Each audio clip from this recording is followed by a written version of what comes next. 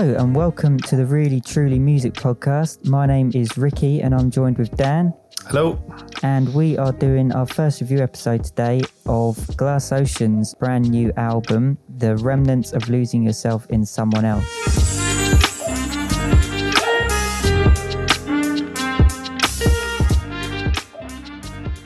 So this is Glass Ocean's debut album, and to give a little bit of backstory on them as a band, they are Sydney-based in Australia, and they've released 2 EPs before this. The first one in 2014 and the second in 2015.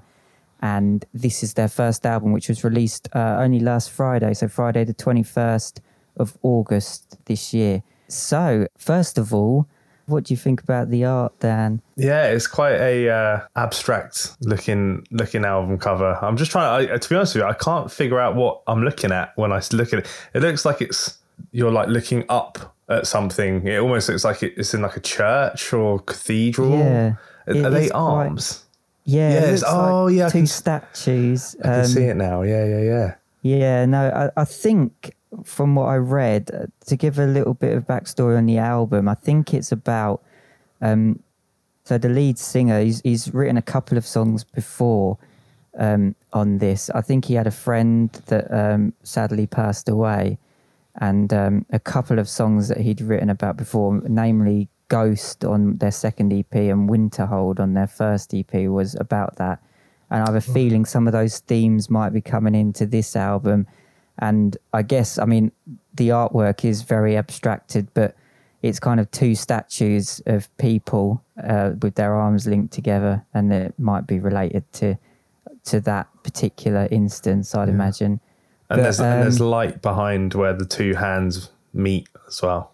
Yeah, nice. exactly. Yeah. So again, it is very abstracted, and the actual like album itself isn't blatantly obvious about one thing. I think it's meant to be interpreted obviously by the listener. They released 4 singles before the actual album came out, and in order of release it was Beyond Us first, then Voyage, then Bolero, then Almeida. So they were all released beforehand. And what's interesting is the first track on the album is Voyage and the last track is Almeida. And I'd already heard both of those songs. So I guess because I'd listened to the singles, coming into the album, I already had a sort of idea of how it was going to start and end. And it was kind of piecing together the bit in the middle. But I also think my sort of stance on this, and I don't know how you feel about this, Dan, is as much as I love listening to singles, and this applies to every artist really, not just this particular album, but as much as I love listening to singles and things that are released prior to the album, when the actual album comes out, I obviously want to listen to it as a whole piece of music, because that's what it's been written to be listened to as. But at the same time, it's like track 1, I've already heard track 1, I want to hear the new stuff. Do you know what I mean? And it's like a focus on what I haven't heard and not what I have heard. So the first few listens were more focusing on the newer stuff and not the existing stuff. So did you find yourself starting at track 2? No, I mean, I still listened from track 1 out of respect for how the album should be listened to. Cool. But I guess it would have been amazing to just not have heard anything and listen to it as well. But obviously, singles, and they have their place, don't they? Was it when Beyond Us came out? Obviously, I think you've had eyes on, because obviously I know you've been following Glass Ocean for a number of years now, because I remember you were listening to them when we were at university together. Yeah. Did you, when Beyond Us was released, did Glass Ocean kind of put it out as if it's their debut single for the upcoming album? Or did they did. Did they just drop it? Yeah, no, there was quite a lot of hype that they've been drumming up for the new album with these singles. They've been talking, if I remember correctly, about this album for years. And then they kind of went a little bit dead for a couple of years, and now they've come back to it. So they clearly were just getting all the writing sorted for it. But yeah, these are very much geared towards the new album. They weren't just sort of thrown out there as individual releases. Well, I must say, I mean, I put it on and listened to it throughout, and I really enjoyed it. Yeah. it's weird because they are actually, from what I'd heard of them before, I think because I knew what their sound was like prior to listening to the album, I kind of half knew what to expect because they do have a very unique sound to, you know, a very unique style to their sound. Yeah. But when Voyage, the opening track comes in, it really does set the scene with like what's to come. Like it's a very grandiose kind of opener. Definitely. And from building on what you just said, obviously we both know their previous stuff, and I think from my point of view, it sounds a bit more sincere, this new album. Like they've obviously got the first EP and the second EP. I absolutely love the first EP. The second EP, they kind of tried something a bit different with the recording, like the sound of the EP. Like it was a lot more raw, and it kind of lacked, in my opinion, what made Glass Ocean sound so sort of, what's the word? Like their first EP was just so, the guitars were so shimmery and clear and crisp, and everything was sort of drowned in reverb, and it had this kind of very sort of washy sound to it, but at the same time it was really sort of tight and punchy on the mixing side. And on the second EP they kind of went to this other sound where they were it was more raw. The vocals sounded almost like they were recorded in this big room. They weren't sort of, you know, there wasn't a lot of processing going on, and it was a cool, you know, it was a good experiment, I think. But I think the general consensus from the fans and also from the band was that we kind of want to go back to the sound of the first EP in terms of what sort of gave them that sort of signature sort of glistening sound, I guess, which is what they've gone back to on this album. But also from time. The songwriting, I think, is more sort of sincere and a bit more serious in a way, if that makes any sense. Yeah, no, I kind of got that impression. It is a very much a sit down, strap in, you know, there is very much I haven't unpicked it myself enough yet, but it seems like there is a strong narrative kind of structure going through the album. It feels like there is a start, there is a middle, and there is an end. Yeah, it seems like there's very much a purposeful like ordering of the track. But what it does, their style is really cool. Like some songs, it kind of sounds like a metal album dressed up like as a pop album almost. Like some of the rhythms of the tunes and the guitars. I think it's, oh man, what's the name of the track? I think it's A Dream From Which I May Not Wake. Yeah. Really does have like a kind of, almost like a metalcore-y kind of rhythm to it. Like it's very sort of staccato, big massive chords kind of coming in on the offbeats. And it reminded me of like some Killswitch Engage songs. It doesn't sound like Killswitch Engage at all, but it reminded, like if they were to decide to, you know, make their guitars a lot more heavy and like make the drums a lot more heavy and like have a guy scream at the vocals, it would sound quite similar. I agree. No, that's a really good point. And I 100% agree. And I think actually what's interesting is I think the actual lineup switched since, but I know the singer is Tobias Atkins, his name is. He started the band with the original drummer was a guy called Nick Petterson. Okay. And I think they're really good friends. He's not in the band anymore, this drummer, but he is from a band called North Lane. And I think I've not listened to them, but I'm pretty sure they're like a proper, really heavy sort of metal band. Clearly, he's brought that to the table in terms of the rhythms and things. Yeah. And I know like their other influences are things like Prince and Peter Gabriel and stuff, and you can really hear that in the really guitars and the tones. Yeah, and the vocals. So this isn't a disservice, but like every time I hear the way their guitars are, like sort of super clean, chorusy, very spacey kind of sounds. The word that comes to my head is like really beautifully digital. Like it's such a digital sound to their guitars, but like done in such a nice way. And it kind of reminds me, the one thing that it reminded me of, which I'm not sure whether you're familiar with, but there's an album by Yes that they released in the late 80s called Big Generator. It was when I've listened to bits of it. Yeah. It was the album after they released the one with Owner of a Lonely Heart, which made Yes become like a very chart successful band for a little while. The way the production is on the follow-up, Big Generator, really reminds me a lot of the remnants of Losing Yourself in Someone Else. I don't know whether they've pulled, like, it wouldn't surprise me if they've like taken something from that era of Yes, like the late 80s, because obviously during that era there was a lot of digital effects units being introduced, and I think a lot of bands kind of capitalized on that a lot. So yeah, I think it wouldn't surprise me if they haven't they've pulled it from that era. Yeah. Well, funnily enough, this is I was just reading an interview from the singer earlier today, but one of the questions was what's described the music you make, and he said the mysterious love child of some weird orgy between Prince, Michael Hutchence, Michael Jackson, and Peter Gabriel. Then dip that love child in a big old bucket of reverb and put the meter in 7/4, which basically up quite well. Yeah, definitely. Yeah, I can get on board with that.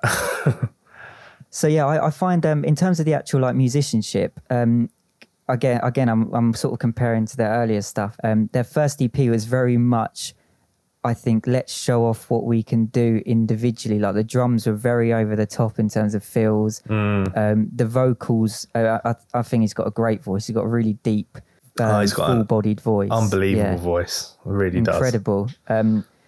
And that was very much, he was really showing that off on the earlier stuff, and rightly so.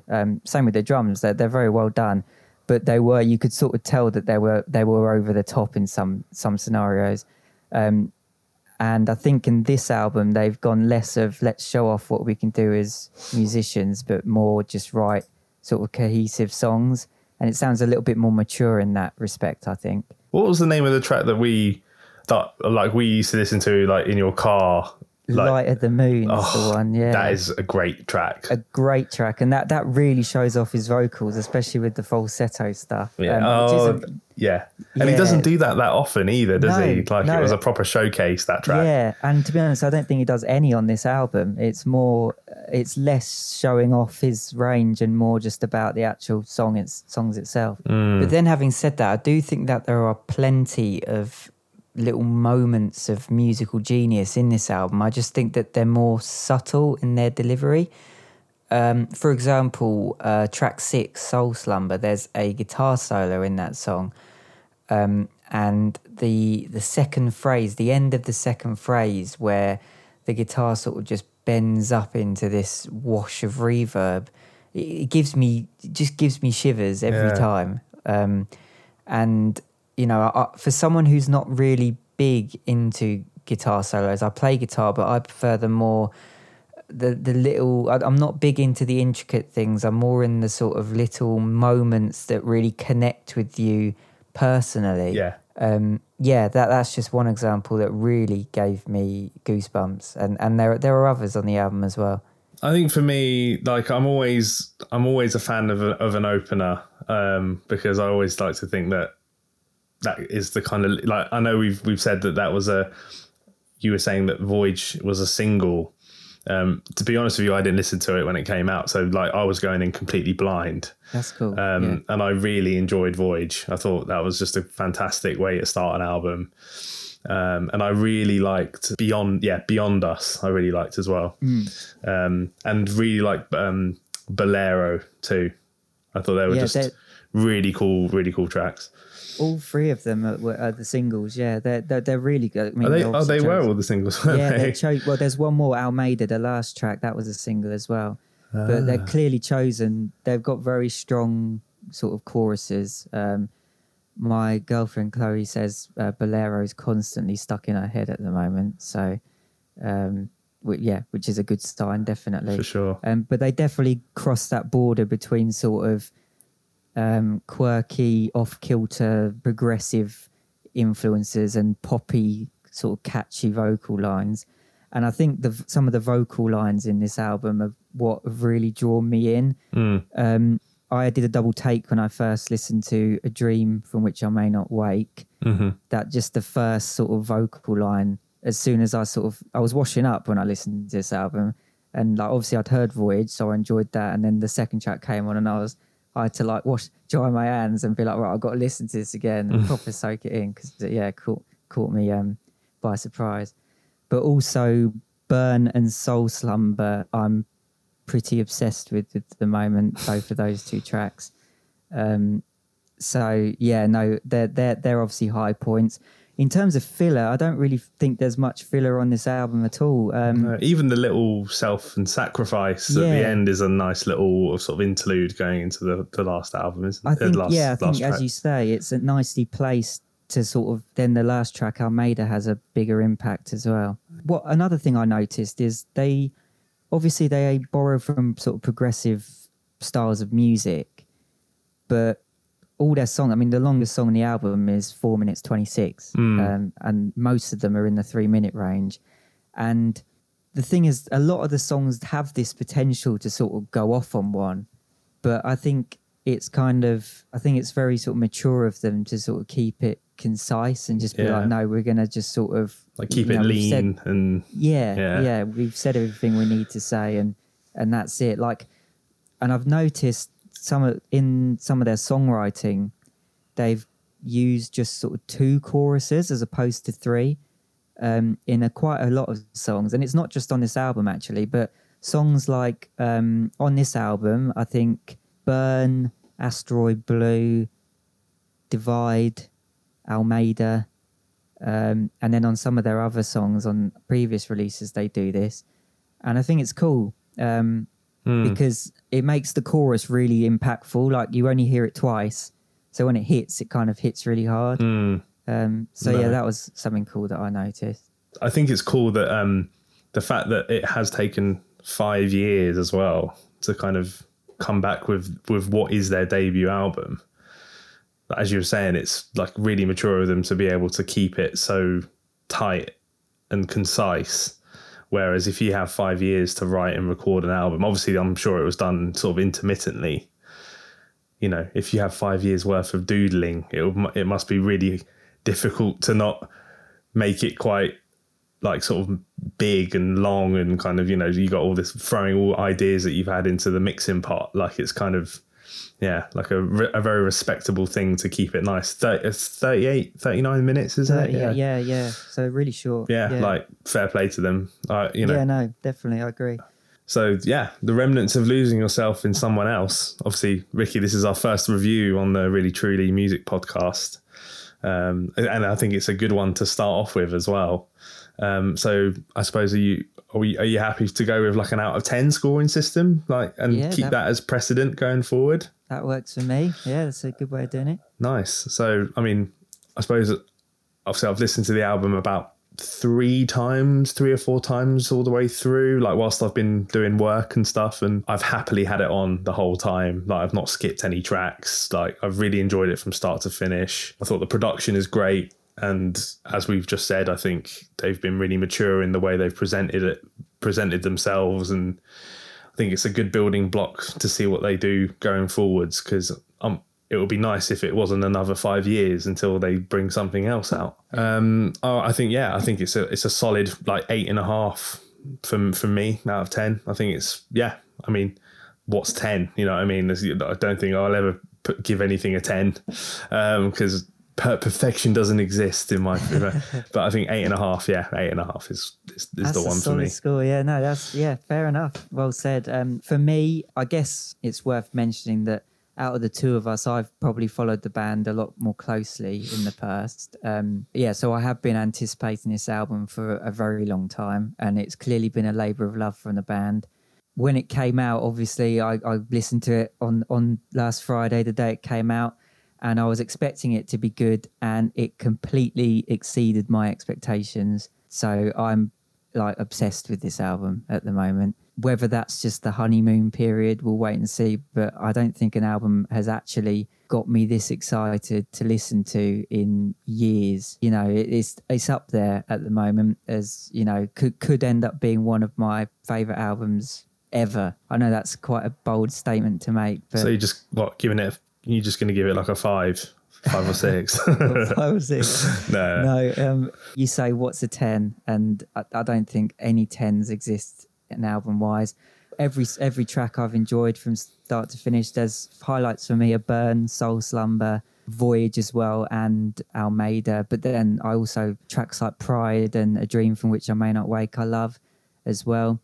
There's not really any filler on it. Obviously, those tracks I enjoy more than the others, but I would be inclined to give this, definitely a 9 out of 10. If not, could end up going higher. It's obviously 10 doesn't exist, the perfect 10, or maybe we have to compromise and say a 10 does exist, but nothing has its flaws. That's fair.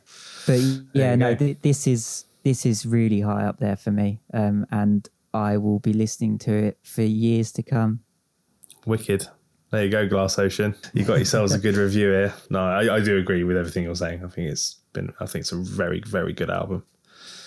Good stuff. And hopefully we'll see him on tour, like when touring is a thing again. So hopefully, yeah. I mean, I don't think they've come to the UK yet. They're obviously they're still a very sort of they're an up and coming band in Australia, and they've supported a lot of big bands over there. But I think obviously, especially at the moment, it's impossible. But funding and things would be a tricky one. But one day maybe, or even like a live stream of some kind might be cool as part of like the promotion of the album. Like that would be great. I'd be all over that. Yeah, for sure. I'd pay good money to watch that. Definitely.